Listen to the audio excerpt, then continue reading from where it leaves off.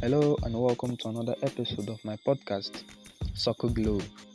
And I'm your host, Boris Jackson.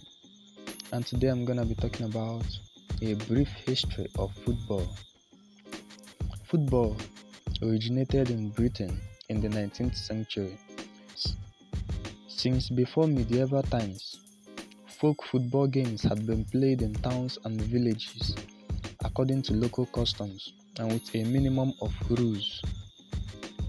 Industrialization and urbanization, which reduced the amount of leisure time and space available to the working class, combined with a history of legal prohibitions against particularly violent and destructive forms of folk football, to undermine the game's status from the early 19th century onward. However, football was taken up as a winter game between residence houses at public schools such as Winchester, Charterhouse, and Eton. Each school had its own rules. Some allowed limited handling of the ball, while others did not.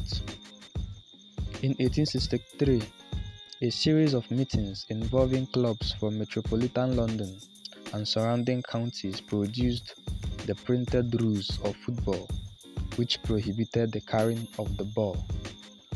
And if you're just joining my podcast, this is the Soccer Globe, and I remain your humble host, Boris Jackson.